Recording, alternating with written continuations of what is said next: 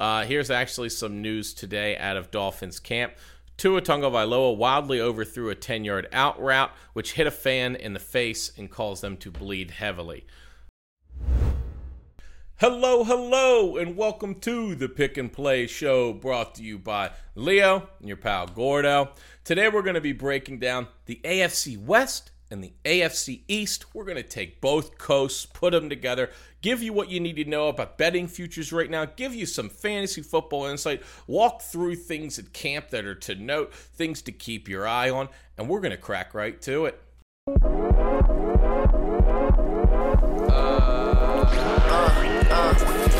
Close my eyes before I cross the street. Car about to hit me, then he ought to beat. Watching Dawson's Creek till I fall asleep. It's harder than it seems, I'm underwater in my dreams. Leo, how you doing? I am excellent, man. It's my day off. It's a little rainy outside, so that kind of sucks. I can't really do anything, and there are people doing yard work outside my window right now, so I am sorry if you hear a leaf blower at some point. In the rain, dedication. Yeah, I don't really understand that. They are out there in the rain doing yard work. I can't say I understand. No, I don't. I have people that come by in our neighborhood and do lawn work, and anytime that it rains, they just throw the whole day out and they come back like 2 or 3 days later. So, I don't understand it. I think also the grass is also like harder to mow and shit like that when it's wet. But you know, yeah, this guy outside my window is blowing wet grass, and it's working about as well as you think it's working. Yeah. All right, so let's go ahead. Which one do you want to start with, East or West? Let's go with the West. All right.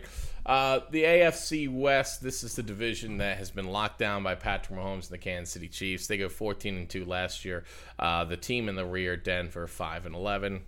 Not so great. So, as normal, we're going to start out with the team with the lowest odds to win the division and then work ourselves up. Do I get to guess? Yeah, I was going to say, for reference, we know Kansas City is at the top here, but who do you think the projected worst team in this division is? Now, I know that... Let me not get cute with it, actually. It's going to be the Broncos. It's got to be the Broncos. Yes, there you go. It's like minus 620. And then the Clippers, Jesus. I saw LAC, and I'm like, Clippers. The Los Angeles Chargers, they're like minus 500 right now. But, yeah, Denver's minus 600. So who's got better odds? And I know that we're going to get there anyway, but do the Chargers or Raiders have better odds for the division? Because I feel like it should be the Chargers. Right now, actually, you know what? Let me refresh this. It's been like 3 weeks since I looked at it.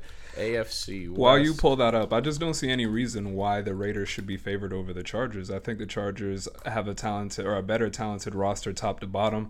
Yesterday, I saw some people on Twitter discussing Derek Carr being better than Justin Herbert, and I disagree wholeheartedly with that take. I pretty much have the Chargers better than the Raiders top to bottom, but I'll wait and see what Vegas thinks. No, actually, so it has swung dramatically. The Raiders are by far the least favored to win that division. The Raiders are 25-1 to win that division, whereas the Denver Broncos are now at 550 and the Chargers are at 400. So, yeah, they have the Raiders with no chance in hell to win that division. So let's actually kick this off with the Raiders. I gotta say, I'm not sure. There are very few times where I can't figure out the direction a team is going. But the Raiders right now are stuck completely in the mud, and I don't think any team makes less changes to improve their roster year over year over the last 4 years than the Las Vegas Raiders have. Mike Mayock's got to be on the hot seat, right? I mean, their biggest offseason move, and correct me if I'm wrong, because maybe I'm wrong and I'm not plugged into Raiders world, but I think their biggest move of the offseason was signing Kenyon Drake, which was confusing because they already had Josh Jacobs, so why did you need to pay Kenyon Drake? No, I have no idea. I mean, they already have Theo Riddick as a backup there who's not bad, and Jalen Richard, so they have... Like, with Josh Jacobs, they had a good team. They had a great not great, but they had a really solid running back room. Adding Kenyon Drake is like a very, very weird thing. When you look at the total needs of this team, which they revamped a lot of their offensive line, a lot of new players in for their offensive line, a lot of good players on their line they let go. They have Darren Waller. They have Henry Ruggs, who at times flashed. They did pick up John Brown. Did he flash, though? Did he flash? Yeah, I guess that's true. Yeah. Well, I mean, that was it. He would just have games where he had 2 catches for 120 yards. Right. The flashes, they'd come plays at a time, not games at a time. Right. Yes. Agreed. They would just come in these short spurts. So this Las Vegas Raiders team is going to put up yards, not really put up too many points. This is where Willie Snead landed. So they have Willie Snead, John Brown, Willie Snead. Brian Edwards, and Henry Ruggs. Since they've traded away, I mean, right now, if you go back, 5 years or 4 years, you look at them trading Khalil Mack, you look at them trading Amari Cooper. They have not replaced either one of them, and they haven't even gotten a Pro Bowl back with any of the picks that they got. All of those picks have amounted to nothing from both of those players. So Gruden got a 10-year deal when he signed, right? Yeah. What do you do with that if you're the Raiders? How many years do you give him? Let me rephrase the question like that. How long do you give Gruden to really turn this around? Because we're going to year 3 now, I believe. Is this year 3 of this is year 4 of Gruden now? Yeah. Yeah, they haven't done shit in these 4 years. So it's like a fully guaranteed contract. I don't think he's going anywhere at least to year 8. They're really just going to let him rock out for the whole time. I think they're going to let him rock out. And, the owner loves him, so this is going to be, they're going to fire Mayock, who's a yes man. They're going to bring someone else in. I'm not saying Mayock's bad at his job. I first just want to say congratulations to Mike Mayock, who went from being a ESPN draft analyst to a GM of an NFL team. Everyone out there, chase your dreams. Do not let them tell you can't do it. With a little bit of networking, you can do whatever you want. Little pro tip, that rules are written by someone, which means you just got to find that someone or someone with the power to change the rules. So when you look at Mike Mayock and you can say he's a shitty GM, you're probably right.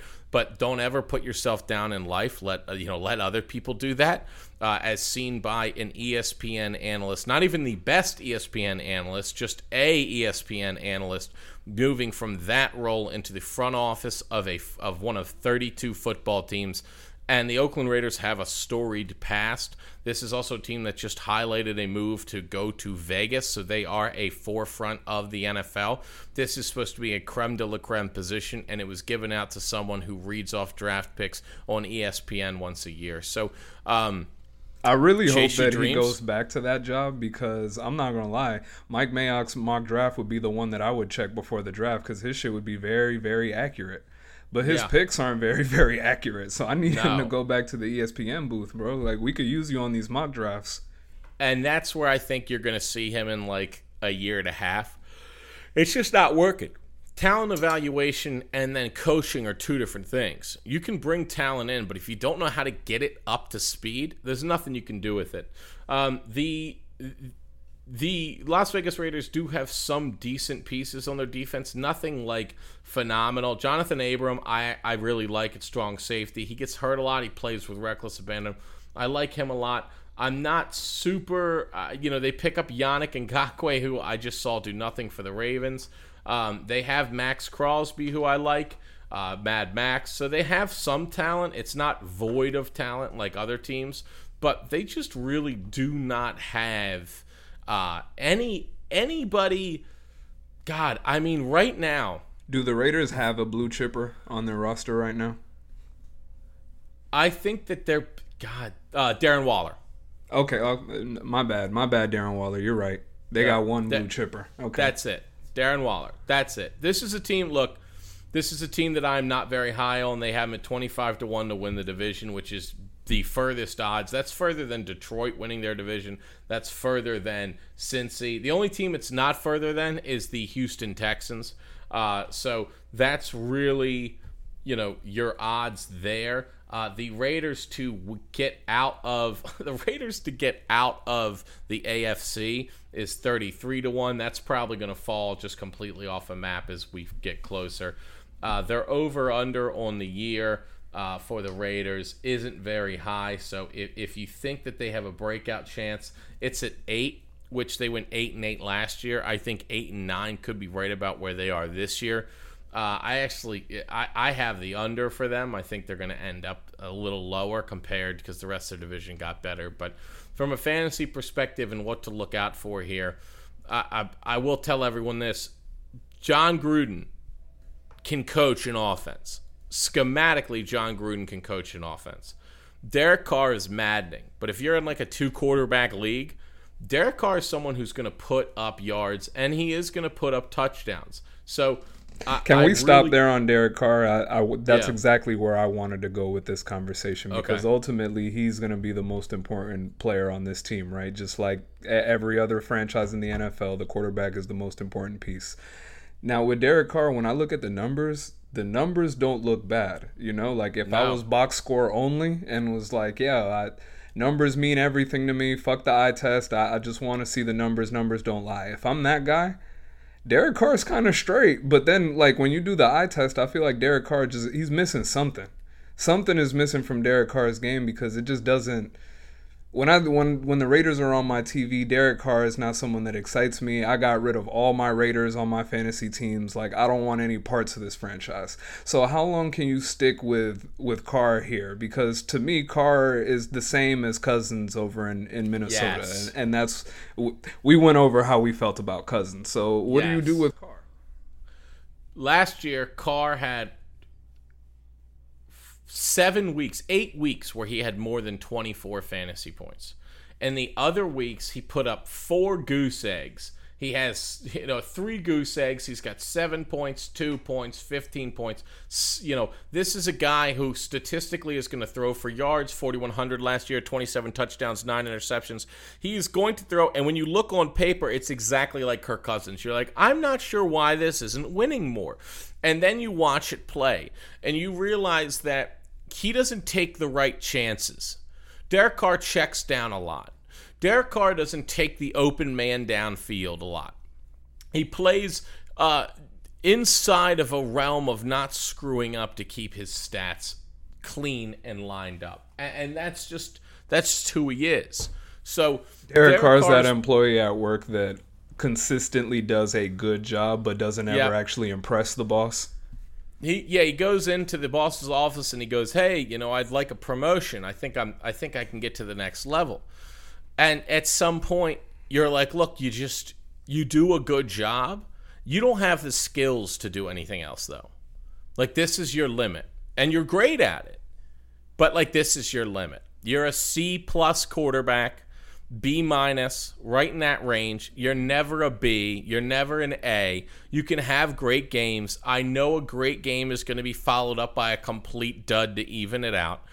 So that's Derek Carr. Really, here's the truth. He's going to throw for 4,100 yards. Okay? So some of their wide receivers are going to get a ton of yardage. It's got to go somewhere. It'll go to Waller. It'll go to Ruggs. It'll go to some underneath players. Keep an eye out for them, and Kenyon Drake maybe catching balls out of the backfield. Keep an eye out on the Vegas Raiders team and looking at the passing yards. 4,100 yards has to go somewhere. It's probably not going to get broken up amongst 8 players. There will probably be 5 that split that, which means one's going to get over 1,000. 2 of them will probably get right around 800, and then the other 3 will split like 400, 500 apiece. So just keep an eye on there on who might emerge as the number 2, or if the Henry Ruggs connection, he can stay healthy, and that can form into something. But there will be a lot of passing yards because John Gruden can coach up offense. The other side of this is the entire rest of their division is really poised to throw the ball all the fuck over them. So you're going to be looking at a team that's going to be playing from behind a lot, throwing the ball a lot, doesn't have a great defense, can't really can't really put themselves over you by enough where they can run the ball and stop throwing. So this is a team where passing opportunities are going to be rampant. Look for, if you're in a PPR league, I think this is a great team to hunt. If you're in a league that prioritizes yards or touchdowns, I think, again, there's not going to be a whole lot of passing touchdowns to go around here, but the yardage will be there. So if you're in a pinch, keep an eye on the Raiders this year. So I wrote down for each team that we're covering today, who are the fantasy players or player that I'm most intrigued by going into the season. For the Raiders, I have Kenyon Drake and Josh Jacobs. I am super curious what they're doing there. You don't sign Kenyon Drake for no reason, like I was saying before, so I almost want to say stay away from the Raiders in general. Like, do you want to have Kenyon Drake and Josh Jacobs splitting carries on your roster? I don't think you do. No. And that offense isn't going to put up 30 a game, so only one of them is really going to be relevant. Keep an eye on Bryan Edwards. He's a wide receiver who's right now slated for their second slot on their team. Big guy, right?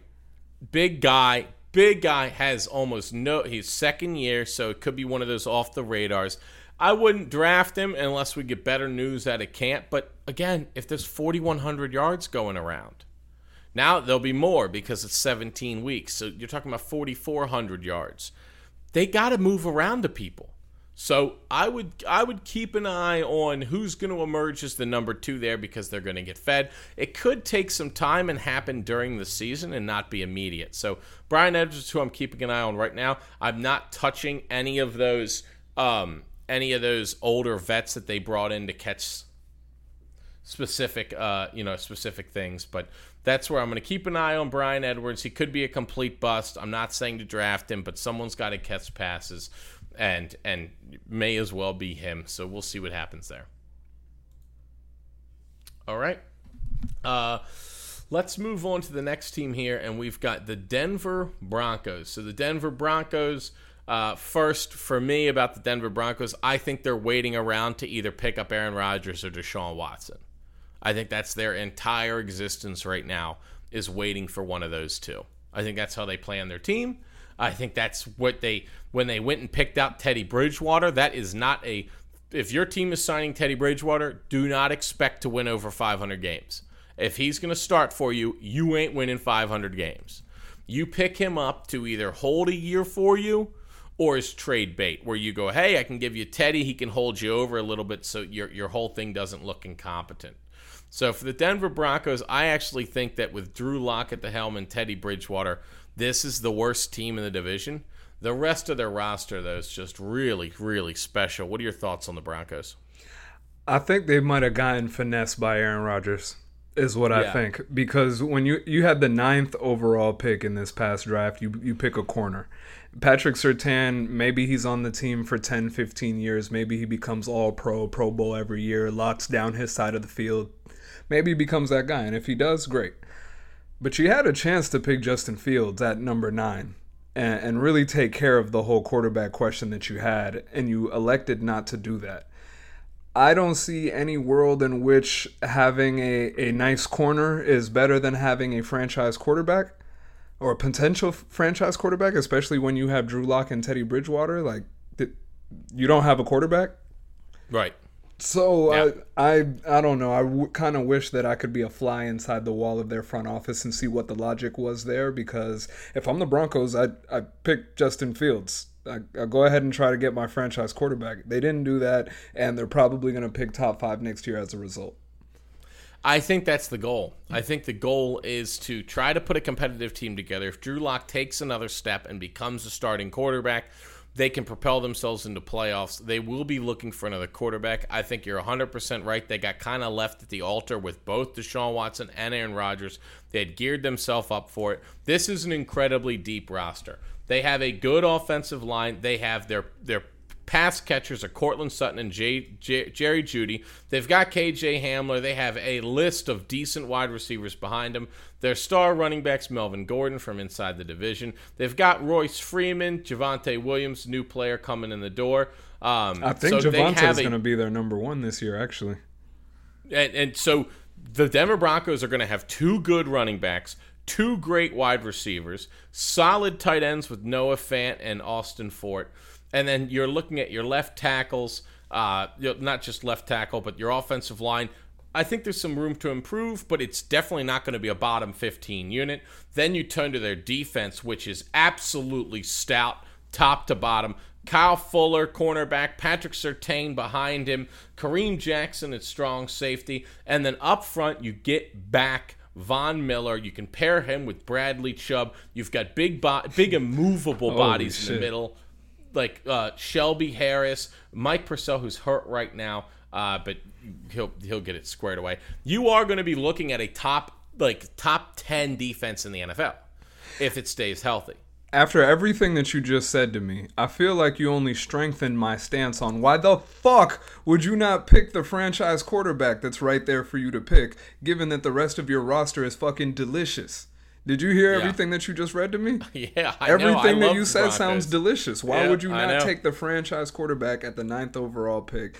Potential franchise quarterback. We'll see. Maybe Fields is a bust and I look stupid here in a couple years, but I don't feel like that's what's going to happen. No, and I think that, look, I'm going to narrow it down to the reason why they did it is they thought they were going to get Aaron Rodgers, or they thought that they were going to get Deshaun Watson. And they're still going to gear up for that, by the way. I believe fully that the reason why they signed Bridgewater is they went, look, we want to compete. We want to be 9-8. We want to be 10-7 if we can. If we get the playoffs, great. But make no mistake about it. We're not pushing all our chips into the middle here. We're not doing that. We're going to keep drafting talent. We're going to keep developing talent, something that Denver's been quietly very good at. We're going to keep developing talent. We're going to keep drafting talent. We're going to strengthen our points. And then what we're going to do is go find that quarterback. And we know now that Green Bay is going to have him up. So we talk about what a great roster that is. So who can Green Bay can literally turn to you and you go, look, who do you want? I'll give you Bradley Chubb and, a starting offensive player, like a lineman, and 3 picks for Aaron Rodgers. Doesn't hurt me any. I've got the backups. So I'll go get the backups. That's no problem for me.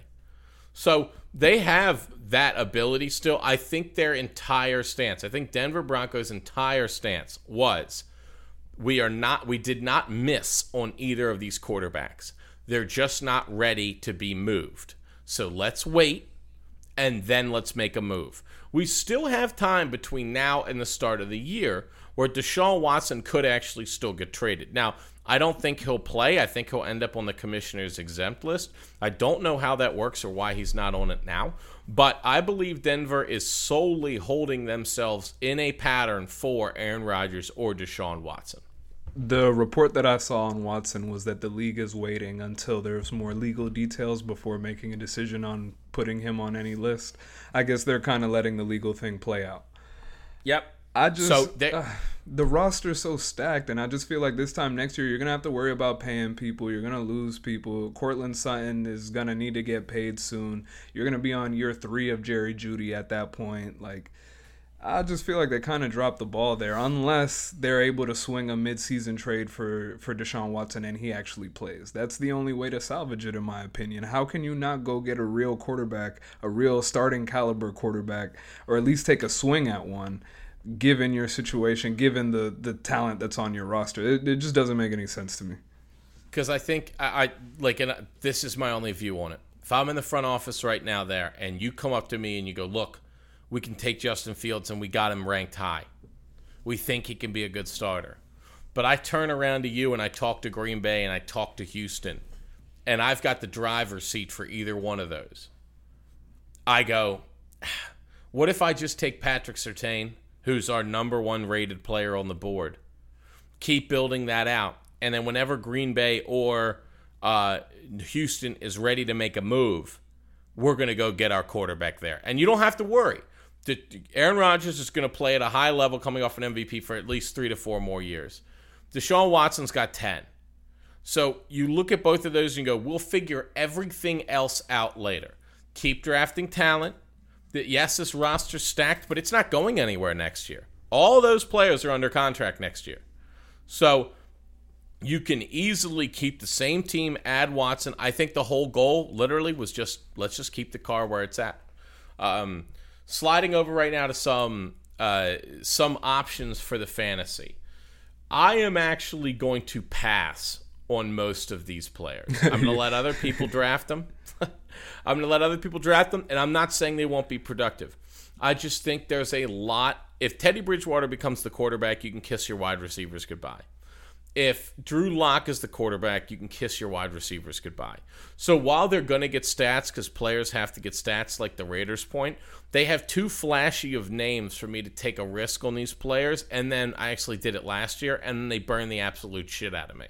So I don't think that they're going to have consistently great games because of their quarterback. I think they're going to be spotty. I think it's going to be tough to figure out what games they're going to do well at. I don't know how well they'll run the ball, so I have to keep an eye on that. And like you said earlier, we don't know if Williams or Gordon's going to get a load of the carries, and that could flip back and forth. The head coach is a defensive-minded guy, so he is going to lean that way, and of course they're going to have a top defense. But I don't know. I'm just willing to let everyone else take those flashy names and Jerry Jeudy and Cortland Sutton. If Cortland Sutton falls a good bit and I see value, I'll pick him up. But Jerry Jeudy, I'm letting go. I'm not touching Melvin Gordon, and I'm not touching Williams because I don't touch rookie running backs normally. So I let them go. I'd play around with the tight ends a little bit. I think Noah Fant could have a decent year. But this is a team for me, fantasy-wise, that I'm going to steer clear of, and I'm not saying they won't have good years. I think they'll be too unpredictable week by week to amass wins for you.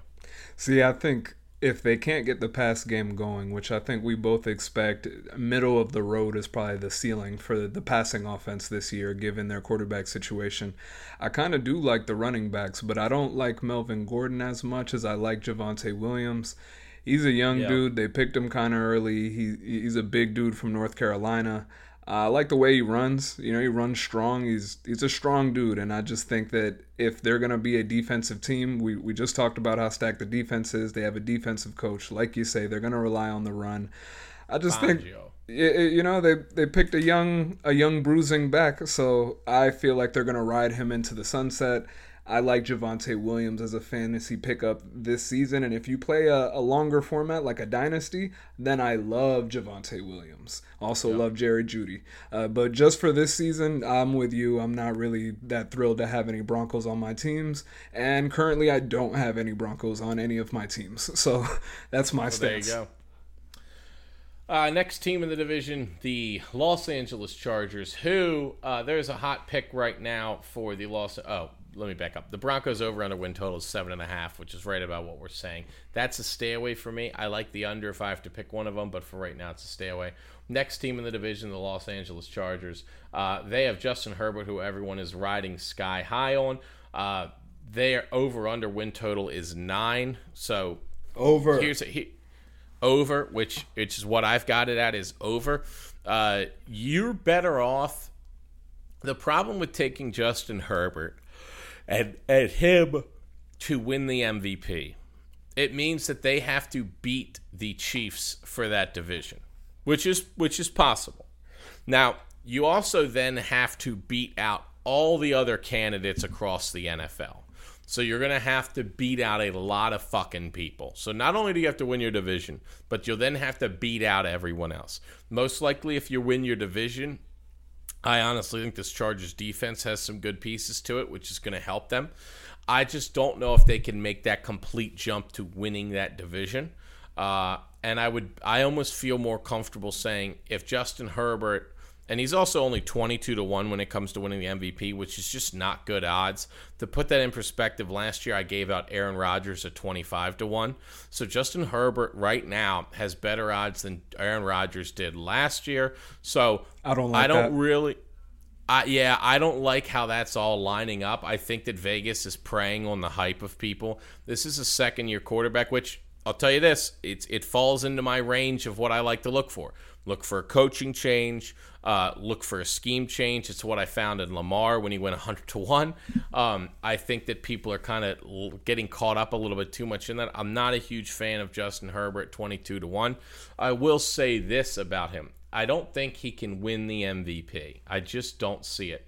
But at 22-1, here's their schedule to start the year.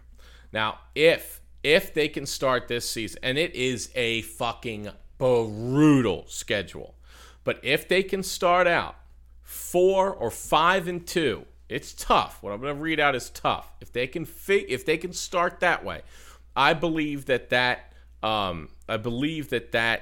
ticket you have for Justin Herbert you could sell and make money on. I don't think they can hold it throughout the whole year. It's a long year. But if they can get through the start of this year, I think that ticket's worth holding on to and selling. Here's how they start. They start the first game of the season on September 12th going to the Washington football team.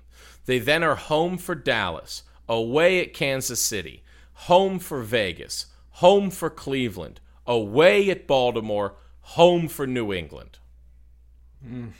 That's a mix of tough and winnable, I think. There's some winnable. How many wins did you say that you wanted them to be at that point? They need four.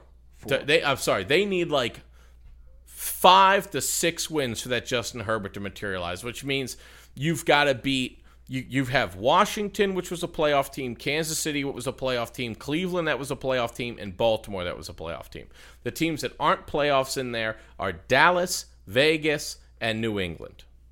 I think they could get 4 or 5 wins in that range, somewhere in there. And so when I look at that, I go, their end of the year, there's some lightening up. There's some tough games in the middle. I think this is a team where you can take the over or maybe take them to win their division because they have an easier time. I just don't know if that's going to translate 100% to wins and the statistics Justin Herbert needs to make that MVP push. I do think the ticket is worth picking up at 22-1, and then after 4 or 5 weeks, your ticket's either in the garbage can or you can sell that and make some money on it. So that's what I like. I like Herbert there. This is a team that I'm going to try to get every piece of fantasy-wise. Who are you looking at from a fantasy perspective? Well, we already covered Herbert. He's one of the people that I'm looking at, but I'm really looking for a big year from Keenan Allen. Keenan Allen was one of the most he's been one of the most productive receivers in the NFL since he's been in the league, especially when he's healthy. He's had some health stuff, before this season. He had a couple of healthy seasons in a row, but we know what it is when it comes to Keenan Allen and his injury history. He's had a couple of them, and he ended last year with one. But before he got hurt, I think he was top 10 receiver in the league in terms of numbers, and I don't think he was being drafted as a top 10 receiver. So I think Keenan Allen is some value. He's one of those guys that just doesn't have the fancy name, but people who know football know. And as long as Herbert is good and that offense is humming, I expect a true number one wide receiver year from Keenan Allen. I think you're going to get a big year out of Keenan Allen. I think you're going to get a big year out of Justin Jackson. I think that you're going to get a big year out of Mike Williams. And I think Jared Cook. I'd keep an eye on their tight ends. I like Jared Cook as a pass catcher. Can we talk about their tight ends here for a second? They drafted a tight end in the 3rd round who's a dear friend of mine, my boy Trey McKitty. Oh, nice. Yeah, he's a family friend. Well, I'm a friend of the family. That's my boy, and I'm hoping for big things. He bounced around a little bit in college. He went to FSU, ended up at Georgia, but he's a big body, athletic kid. I think he's about 6'3", 6'4", and yeah, I think that he's the future of the tight end position there for the Chargers. I'm gonna make a bold prediction. By the end of the year, Jared Cook gets phased out. Trey McKitty takes over the number 1 tight end position there in the Chargers. I love it. Jared Cook is not someone who's been able to keep a roster spot on a team for multiple years, 3 or 4 years. He does get bounced around a lot and has in the last couple. So this isn't a permanent solution for them. I love it, especially in the 3rd round. That means they like him a lot. That is a under-the-radar pick. Leo, love it. Everyone keep your eyes on it. Shout out to Trey, man. We need big things. Let's do it. Last team in this division, the reigning supreme leader, the Kansas City Chiefs, 14-2. Yeah. I don't really have any super insightful thing here to add. I'll tell you this. I'm just not buying the whole we revamped the whole offensive line. I'm just not doing it yet. I'm not getting on my knees and being like, thank you, you fixed the biggest problem last year. Orlando Brown at left tackle, I have no problem with. He is not a A-plus left tackle. He's a B-plus, A-minus left tackle. Not bad. He's a run blocker. You're going to have him pass blocking. He's not overly athletic. I don't know if he can keep up there. I loved him as a road grader, and which is what the Ravens used him as. Not really sure if he can do the left tackle full time. Don't the Chiefs just need him not to be a turnstile, though? Like, Mahomes is pretty mobile, I feel like. And I almost think he's better when he's on the run and throwing. So I feel like with the offensive line, do they really need to have, like, They don't need a Brady type of offensive line. I Yeah. think they could get away with just a B level or C plus level offensive line. By the time they got to the Super Bowl last year, they were at like D. F offensive line. F. And Mahomes got his ass whooped as a result. But I think they just need to be B. I don't think they need to be elite because of who the quarterback is. I don't think they're going to be a B. Oof. I think this is going to be a C roster on the offensive line. I don't think you answered any questions. I really don't.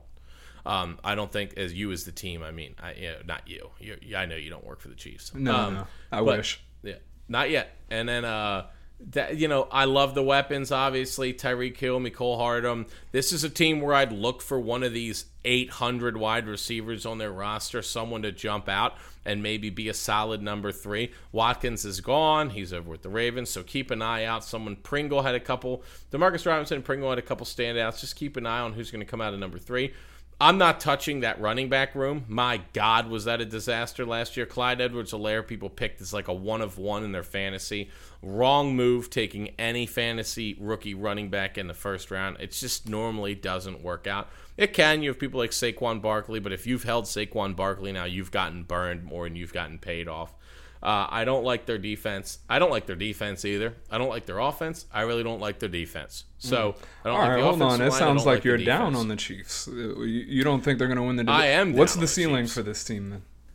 Oh, Super Bowl. You have Patrick Mahomes. Okay, I was going to say because that's my ceiling, but you were sounding like you had them pegged for a second round exit. I just don't see. I'm not going to be surprised if that happens. They're not taking care of the fundamentals of this team. They're not taking care of the offensive line.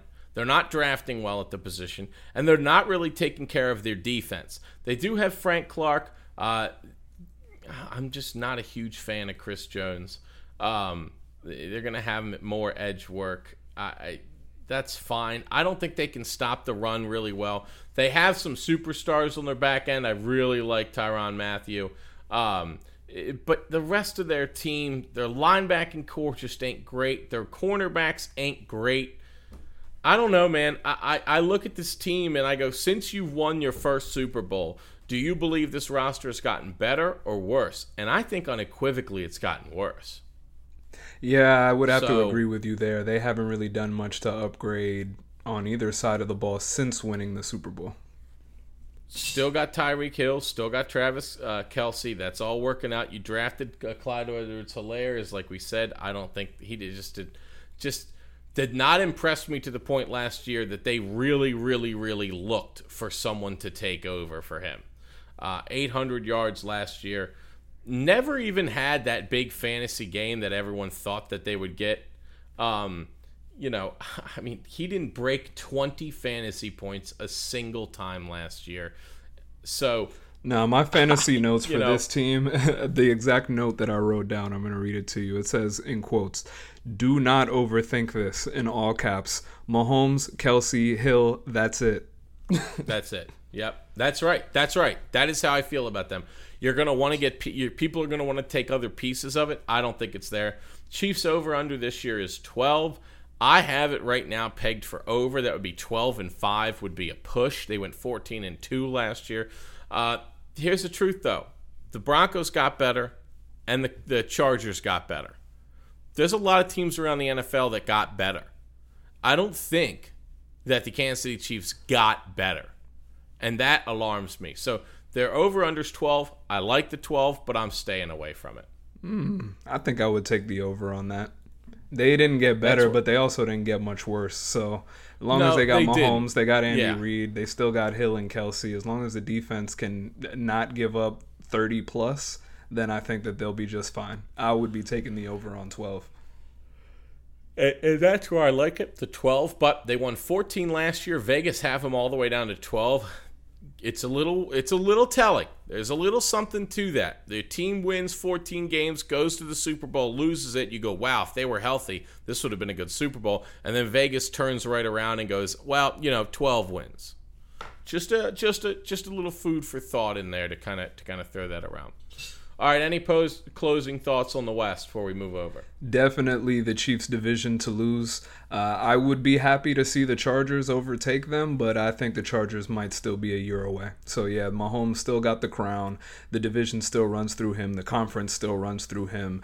And for fantasy purposes, pick Mahomes too. Shit. Yeah. Mahomes is the king of this division, and I don't expect that to change this year. Yep, I'm on board with that. All right, now we move over, other coast, NFC East, and this will go a little fast. There's not nearly as much to talk about. AFC East. The team with the AFC East, yeah. The team with the least likely odds to win their division is the New York Football Jets. And they right now are 20 to 1. 20 to 1 to beat out basically the Bills. What do you got for the Jets here? Every episode so far, there's been at least one team where I say I am only interested in this team in terms of fantasy. The Jets are this episode's team that I do not care about in real life, but I do find intriguing in fantasy football because they've got they've got 3 players on offense that I think could be league winners if you pick them late. I wouldn't be reaching on these guys, but if you pick them late, I think Elijah Moore, rookie wide receiver from Ole Miss. I like Corey Davis. And I also like Michael Carter, the rookie running back that they drafted. Now, you just shit on rookie running backs with the last team that we covered, so maybe Michael Carter isn't going to be the wisest pick. But in terms of Super Bowl, playoffs, over-unders, give me the under on anything related to the Jets this season. But for fantasy, I might dabble in a little Elijah Moore. I might dabble. This is a team very dependent on its rookies. I'm trying to think of a team that will be... There may not be a team in the NFL more dependent on rookies this year, which, that means you have to hit on every one of your draft picks. Like you said, Michael Carter, Zach Wilson, Elijah Moore. They've got the left guard they drafted. What was that? Elijah Vera-Tucker. Oh, okay. There we go. So that's 3 rookies on your offense that at running back, left guard, and wide receiver you're counting on, and quarterback. So would you say draft picks are maybe like a 50% hit rate, or would you say it's lower than that? It's 50 with no discrimination, 50. Meaning the 3 that could hit for you out of this draft could have been the guys you picked dead last. Ugh. So odds are only 2 of the 4 rookies that we just mentioned who are going to be major players on offense are going to be players by the odds. Going to be players at all. So... it's just rare that you go through a team and you're like, oh, yeah, we drafted 4 rookies and they're all phenomenal. It doesn't happen. It just doesn't happen. Like, everyone got bent out of shape. I think it was a couple years ago where it was like the Saints had Kamara and then they got the secondary guy. I can't believe I'm blanking on his name. But they basically got 2 Pro Bowlers. Lattimore, was it? Lattimore. They got 2 out of, 7 picks were Pro Bowlers. That is a phenomenal draft. But that was 2. They need 4 of those players to pan out. And I'm going to tell you, I think the left guard's going to pan out. And then I wouldn't be surprised if the running back pans out and they get none of the 2 ones they really need. So I'm a big stay away from the Jets. I am a watch and see. I don't know who Zach Wilson is going to have a rapport with between Corey Davis. They did just draft Denzel Mims, and now they have Elijah Moore. I also really, really fucking like Jamison Crowder as a possession receiver. So there's just, this ball is going to be moved around a lot. I'd rather wait to see where it turns out. But here's what's impressive about the Jets. Their offensive line, Morgan Moses at right tackle, is a good fucking player. Left guard, Elijah Vera-Tucker, and left tackle with Mekhi Becton. This offensive line is going to be fucking good. Really good. Flip to the defensive line. Carl Lawson, Sheldon Rankins, Quinnen Williams, and then to back them up, a tackling machine in C.J. Mosley, who's back after a year off from COVID. This is a great front 7 team on both sides of the ball. Now, they're not as good on the defensive side as Denver, but they're better on the offensive side by a mile. So you have the right fundamentals here for a team to grow. I do not know if Zach Wilson will be your guy. And I think you're waiting on a lot of other rookies to pan out. This is not the year for the Jets. But it will be if Zach Wilson is even a serviceable starter. Because that offensive and defensive line are going to keep you competitive in almost every game. Right, I'll say this. My take on not caring about the Jets, that really only applies to this season. Given everything that you say, yeah, they have potential. They might surprise a few teams, but I ultimately don't think that they're going to be a factor this season. However, their trajectory is shooting, the arrow is pointing straight up, I think, for the New York Jets, which is very different than where it's been in the past. You know, in the past years, I think on last year's season preview, we probably killed the Jets. We lit them on fire because they were a dumpster fire. Now I think they have a good GM. We'll see if Saleh is a good coach or not, but it seems like he could be a good coach. You got a nice young quarterback, good weapons on offense, defense. Like, the Jets have potential. I just think they're maybe a year, maybe 2 years away from being a serious contender. Like, we won't have to take them too seriously this year. No. But I think they're going to have improved games. So keep an eye on them to be improved, just not quite there yet. How many wins do you think before we move on? I have them 7. pegged. Yeah, okay. Yeah, we're about in the same range. 7, 8 wins would be a good season for them. That would be a great season for them. If they get to 7, I think you're excited. They're over under of Vegas is 6. I have it right now slated as going over that, so we'll see. If they get over 8 wins, Zach Wilson is going to be like the Messiah in New York. I think that they're going to get 8 wins because they run the ball and play good defense, and they have Zach Wilson do as little as possible. Ooh, you haven't been a fan of Zach Wilson since the draft. Like, you've been consistent with that take. Yeah, when I watch him play, I don't see anything where I'm like, damn, that looks great. He throws the ball. He just reminds me of Kyle Bowler. So that's all I'll put there. And I can't get over it. And that's fine. I've been wrong on quarterbacks before. I stick with my guns. So I'm going with that. Next team in the division, it's the New England Patriots, who I think is going to finish third again in this division. Actually, I'm going to be honest. I think that the New England Patriots will finish in last in this division. Woo! They will finish behind the Jets this year. Last place Pats. Okay, let's hear it. What's your logic behind that? I'd like someone to stand up and tell me what you're excited about on offense. You like Cam Newton? Cam Newton looked like he was throwing shot put last year. You picked up Mac Jones? Mac Jones? Okay. Damian Harris, Sony Michel? Got nothing for Sony. Damian Harris, fine running back. He's okay. It's just nothing special. Jonnu Smith. That's what I'm excited about. Jonnu Smith. It took me a second. I was blanking this entire time thinking, damn, who am I excited about on this offense? Jonnu. Hunter Henry, Jonnu Smith are going to be their tight ends. This is going to be a team that lines up in heavy formation a lot. 2 tight ends, running back, maybe fullback, and just tries to smash you in the mouth and keep the game close. They have no one, and I will reiterate, they have no one that can really get to the quarterback. They have a decent defensive line. They are coached. Their gaps coverage, their schemes on offense and their line discipline on both sides of the ball is better than just about anybody in the NFL. Their talent level just isn't there, though. I'm okay with the Gilmore, McCourty, J.C. Jackson, Van Noy. Oh, what's his name's Jackson. coming back? They've got Dante Hightower. Dante Hightower is coming back. They also have Matt Judon. He signed there. So they're going to have some physicality, and the defense is going to be better. I just don't know where this offense is going to get fucking points. At any, I don't see it. I just don't fucking see it. I like what they did to the offensive line. I'm looking at it. They get Trent Brown back from the Raiders. So Isaiah Wynn, who is a phenomenal left tackle, they are always fucking coached up on their line. The offensive line will be good. They have no skill positions to get open. They don't have a quarterback to deliver the ball. And they've got a defense that I think is good, aging, and a little overrated. Right now where I stand, I think they're on a collision course to be the worst team in that division. Yeah, So for that's where fantasy I'm at. purposes, I can't disagree with anything that you're saying. For fantasy purposes, ironically enough, the team or the player that I might want the most on this roster is probably the New England defense.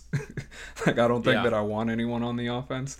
But if I was at gunpoint, I guess Damian Harris is the guy that you want to look at on this offense, because if they're going to run the ball as much as we think with Cam Newton, and honestly, this team should run 40 times a game if they can, I think that Damian Harris is going to be the beneficiary. But at the same time, if you've been playing fantasy football long enough, you know that you can never trust a New England running back.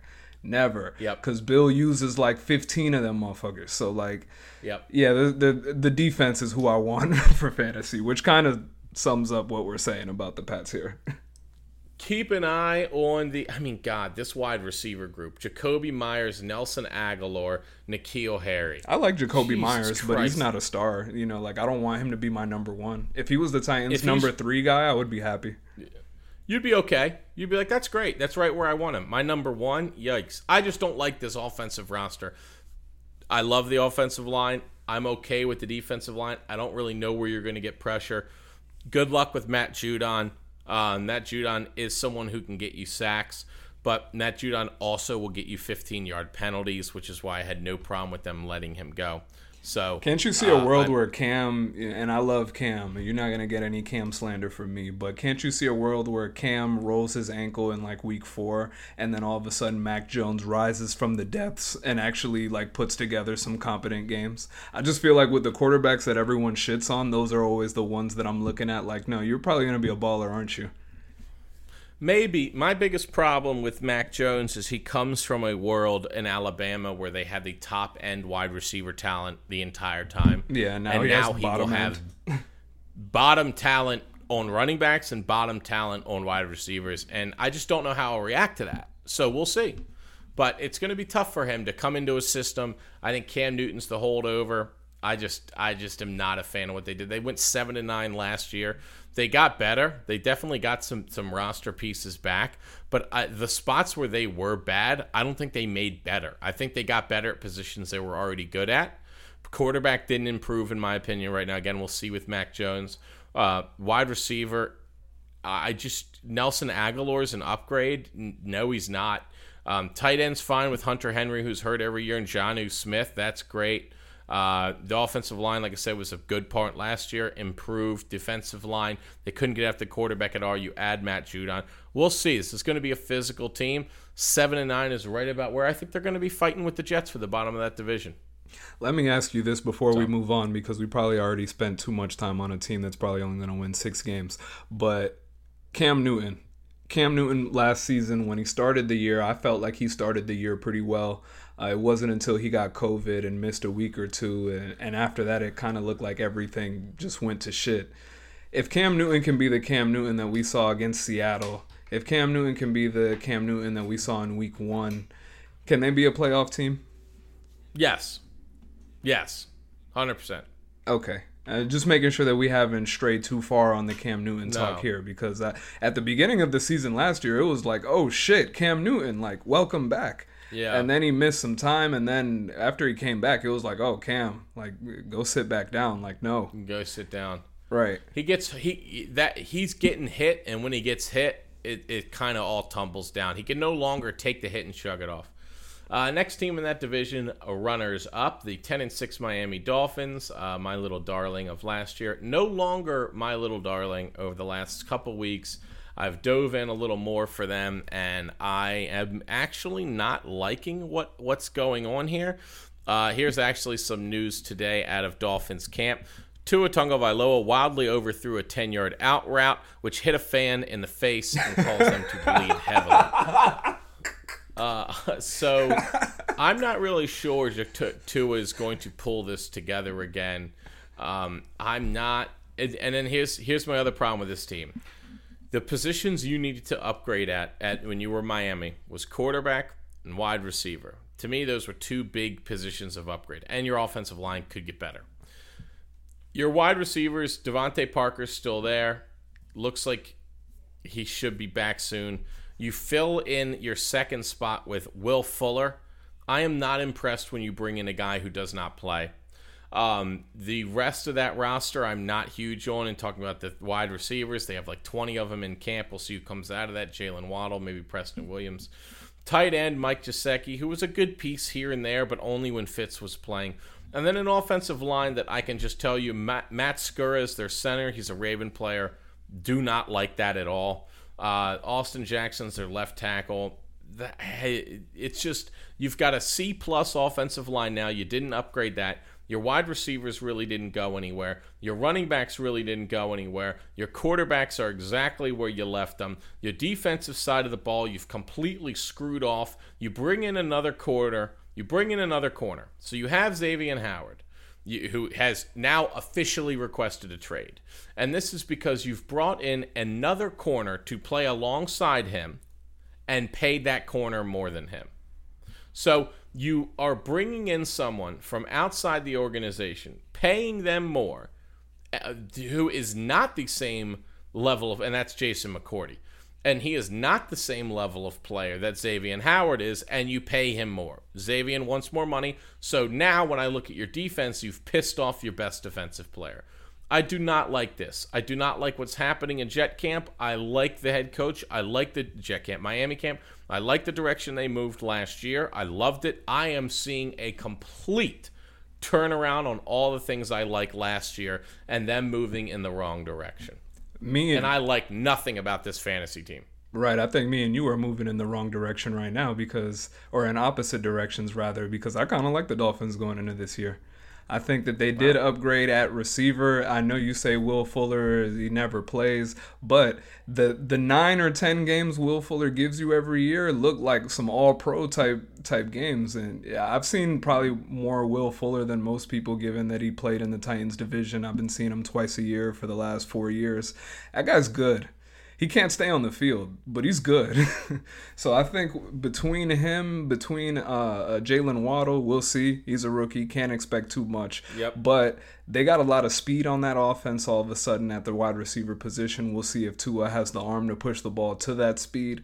But the running game, I also like the fact that they bring in back Myles Gaskin. Myles Gaskin, a fantasy shout out real quick, was a top 10 fantasy back in the weeks that he played last year. I don't think too many people know that. He's super under the radar. But I like this offense. We'll see if the offensive line can kind of keep Tua clean and let him distribute the ball to his weapons. But I think that they have potential. Yeah, I just wish there's a lot of turmoil. Tua is not the player I thought he was. I don't know. We'll see where I end up at the end of the year. But right now, as training camp goes and I start to see, as I begin my tour of calling into local radio stations across this United States and asking questions about their depth and then listening to local podcasts, I'm going to figure out who and what kind of rises to the top here. So I'm just not a big fan of Miami and what they're doing. But, we'll see. Do you remember? We'll see what they turn into. Last season, it was probably like week 5. It was super early in the season. Maybe it was a little later than week 5. But that report came out that the Dolphins kind of want to see what they had with Tua and just see. And that's why they put him in over Fitzpatrick. They wanted to see what they have. Now we're sitting here a year later like, they might have had a good point there. They might not have their quarterback. But I remember at the time was thinking that was kind of ridiculous. It's funny how much a year can change some things. It was ridiculous to not see what you had, because you don't want it to be a 2-year problem. Right. That's like the big thing is like we wanted to see him because we didn't want this to be a 2-year problem. What Miami actually has created is a 2-year problem. So now if Tua is just terrible and unplayable, there's no one to bail him out. It's Jacoby Brissett behind him. No one's there to get that big arm and bail him out. So I think your problem is exactly what we feared is now becoming reality. So they prolong that. You didn't get great evaluation of Tua. He had the injury, and now rolling into year 2, if he doesn't make a step forward, it's going to be a step back because there's no Ryan Fitzpatrick to bail them out this year. That's fair. I can't argue against that. I have high hopes for them, but I'm not that confident in them, if that makes sense. Yeah. Okay. Circle the wagons. The Buffalo Bills, last team up, my absolute favorite, Josh Allen and this Bills team will easily win this division, in my opinion. To take their division, they are, let me see their odds. I have it right here. They are minus 160. So I like that at minus 160. I've already given out a parlay that you can take Tennessee, the Bills, and Washington. You can get them combined at 20-1. I do like that a lot. You can just take the Bills and Tennessee right now and make it like 5-1. So you can. There's a lot to play around with. I like the Bills to run away with this division. Josh Allen. Look, I think Josh Allen turns the ball over too much, but his accuracy last year improved so much that I really don't have much to stand on. My only thing to call out with Josh Allen is his playoffs were not good. So we'll see if he improves on that. Of course, the level of play got better. Maybe they figured something out. Who knows? He still made it to, as far as you could fucking go without being the Chiefs. They've got good running backs in Devin Singletary, Zach Moss, Matt Breida joins them now. They are wide receivers, Stephon Diggs, Emmanuel Sanders, both good players. Emmanuel Sanders being there, I really like too. Someone as a fantasy, a second option, definitely pick that up. Dawson Knox, Jacob Hollister, tight end. Offensive line is okay. Nothing, in my opinion, nothing phenomenal. Defense definitely took a big step back last year. I don't know if they'll continue to take a step back. They stepped up when they needed to. Definitely against the Ravens, who another team cannot play in the playoffs. So I don't know. I think the same with the Bills this year, 13-3. I don't really have a whole lot to add. I think they win their division. I think that they're worth looking at to go over their win total, which is a paltry 10.5. 11 wins gets you there. 11-6 for the Bills, which would be 3 more losses than they had last year. So I like the Bills here. I like them to win their over. I like them to win the division. What do you got? The Bills are one of those teams that I just don't like. I don't like the Bills. Yeah. I'm not putting money on the Bills. I would prefer not to have the Bills on my fantasy teams. And I can't really explain to you why. Buffalo's never did anything to me. The Bills have never broken my heart. But I just don't like them. Yeah. That being said, this division's so bad that they have to win the division by default, I guess. I could see Miami winning it, but really if the Bills don't win the division, that's a massive letdown. It probably means Josh Allen got hurt or something to that sort. Don't have much to add from a fantasy outlook.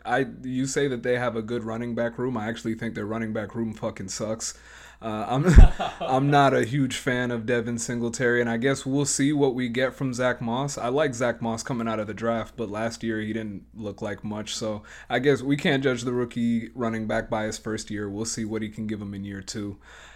I want to throw a little wrench in the conversation, though. I kind of want to piss you off a little bit, actually. I was having a conversation with my friends recently about who we thought was overrated, underrated, quarterback tiers. We were having that kind of conversation. My buddies are under the impression that Josh Allen is in a clear tier, maybe 2 tiers ahead of Lamar Jackson. I thought that was ridiculous, but let me hear your thoughts on the comp head-to-head, Josh Allen versus Lamar. One's an MVP. Mic drop right there. What do you want? Unanimous MVP. There have been 2 ever. I get it. I totally get it. It's here's what's going on. A lot of people were dead wrong about Lamar. Okay, so they're looking for any reason they can put their hat on to say, look, it's not luck. Josh Allen was the better quarterback in that draft. Josh Allen was the better quarterback in that draft. See, Lamar, not that good. He chokes in the playoffs. That's all fine. I can't go against the Lamar record in the playoffs right now. He's been for 3 straight years. Josh Allen's gone for 2. Josh Allen got bumped in an incredible comeback by Houston a year ago. Got bumped out of that by throwing a horrible interception, fumbling the ball 2 years ago. And then last year, Josh Allen had a breakout year, and he did really well. I'm just not, I don't know what do you want to do? What do you want to go to the stats? Because Lamar's are better. Do you want to go to the eye test? Because Lamar's better. You want to go to hardware? Because Lamar's better. You want to go record against each other in the playoffs? You got me. Josh Allen did nothing in the playoff game. Lamar Jackson did nothing in the playoff game, and the Bills advanced on.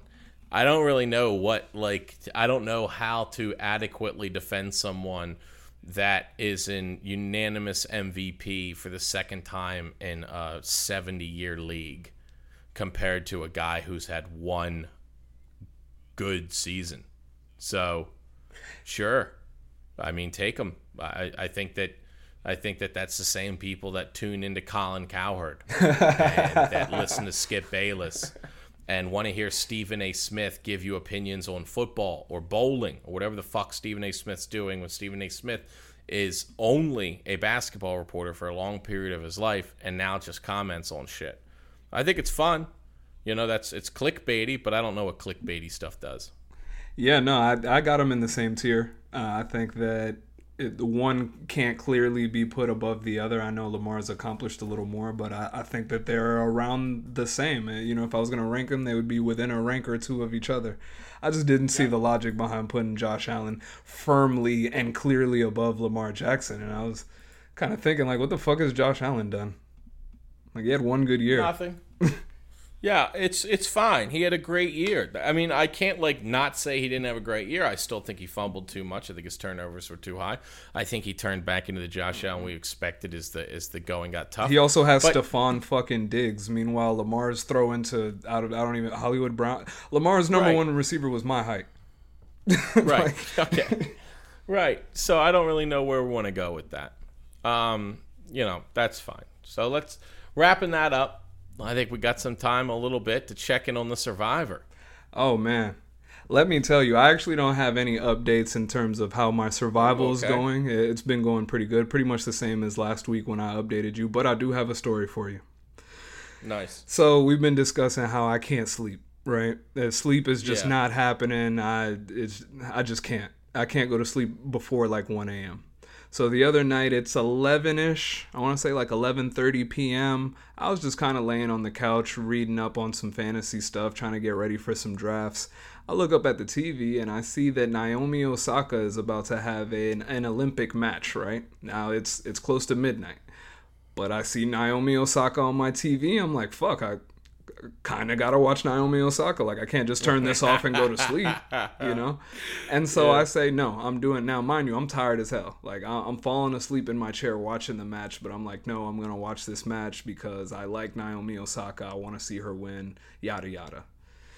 Naomi Osaka got her ass whooped in this match, from the opening swing to the last swing of the match. The match didn't end till 1:30 a.m. I ended up getting no sleep that night, only to watch the person who I was trying to watch win get their ass busted. And it wasn't a good night, man. It hasn't been a very successful Olympics for me. We were hoping that the Olympics would be able to keep me entertained. It has not. No. I'll tell you this: I'm tuning into the Olympics every single night, and in the mornings I have it running in the background. I'm loving this year's Olympics. One of the things that I'm getting into is I just get into all these weird fucking sports. I also love some of the celebrations from other countries. The Philippines the other day getting their first medal, first gold medal. I watched that live. That was against, I think it was China, where she lifted 300 fucking pounds or something like that. It was a crazy amount. So, I'm loving these stories coming out of this. On the American side, we just had that, darn it, what is her last name? Smith, I think, from Alaska, who broke that record and everyone went ape shit. You have the Australian coach who beat Ledecky. There's a lot going on. Today, I'll tell you one of the greatest things. Today, golf goes on at 6:50. We've got a guy named Morikawa. He, despite the last name, he is an American. That's the great part about being in America is the diversity. And it's wonderful to see that. That is the American dream. Again, come here, be what you want to be. Let the stars shine. Morikawa is going to be teeing off with us with, I think, Justin Thomas to defend the American side of things on golf. I think there's some interesting things good in the background. I do like golf, so if you're not into golf, I can see that. There's a lot going on. I think the Americans are just getting started here on the Olympic side. We still have all the track and field events. We still have basketball. They're going to get that shit together. I know that. The women's side is dominating. So there's a lot going on in the Olympics. I'm a big fan of it. I think it showcases the best athletes in the world. And, I don't really have time for anyone who's going to put down athletes in the Olympics. I mean, you're just a loser. The biggest thing I could tell people is that they'll die alone. And anyone who's making fun of Olympic athletes for what they perceive as not trying, not giving their all, or not executing and representing their country as well, you're going to die alone and unhappy. And you deserve that. That's my statement there. One last thought to close it out. If Luka Doncic can put Slovenia on his back and win a gold medal, he's top 5. I have Luka top 5 now. Oh, do you? All right, before we get out of here, give me your top 5. I actually just did this yesterday. So we broke it down into 3 categories. Who would you want for 1 year, 3 years, 5 years? So I'm just taking my 1 year. This is the players that I'm taking to go win me a championship for next year. No particular order. Giannis, Luka, LeBron, Trey, KD.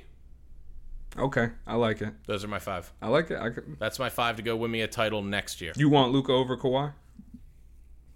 Yeah, 100%. I don't even know if Luka's going to play next year. Kawhi.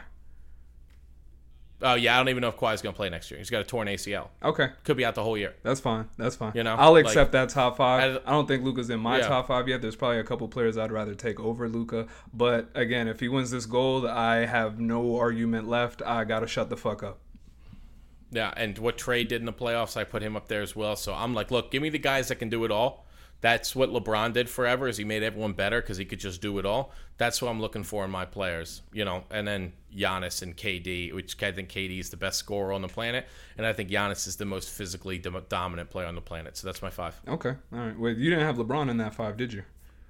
Yeah, I did. Oh, okay. Never mind. He's on my 5 to win 1 year. Yeah, if you go to 3 years, I'd take LeBron off. You go 1 year, I'd take LeBron. And that's a wrap. Thank you for listening to another episode of the Pick and Play Show. For Gordo, my name is Leo. As always, rate, subscribe, review, but most importantly, share with a friend. Share with your mom, share with your dad, boyfriend, cousin, sister, your favorite coworker, your least favorite coworker. We don't care, just share the Pick and Play Show with everyone you know. Until next week, peace.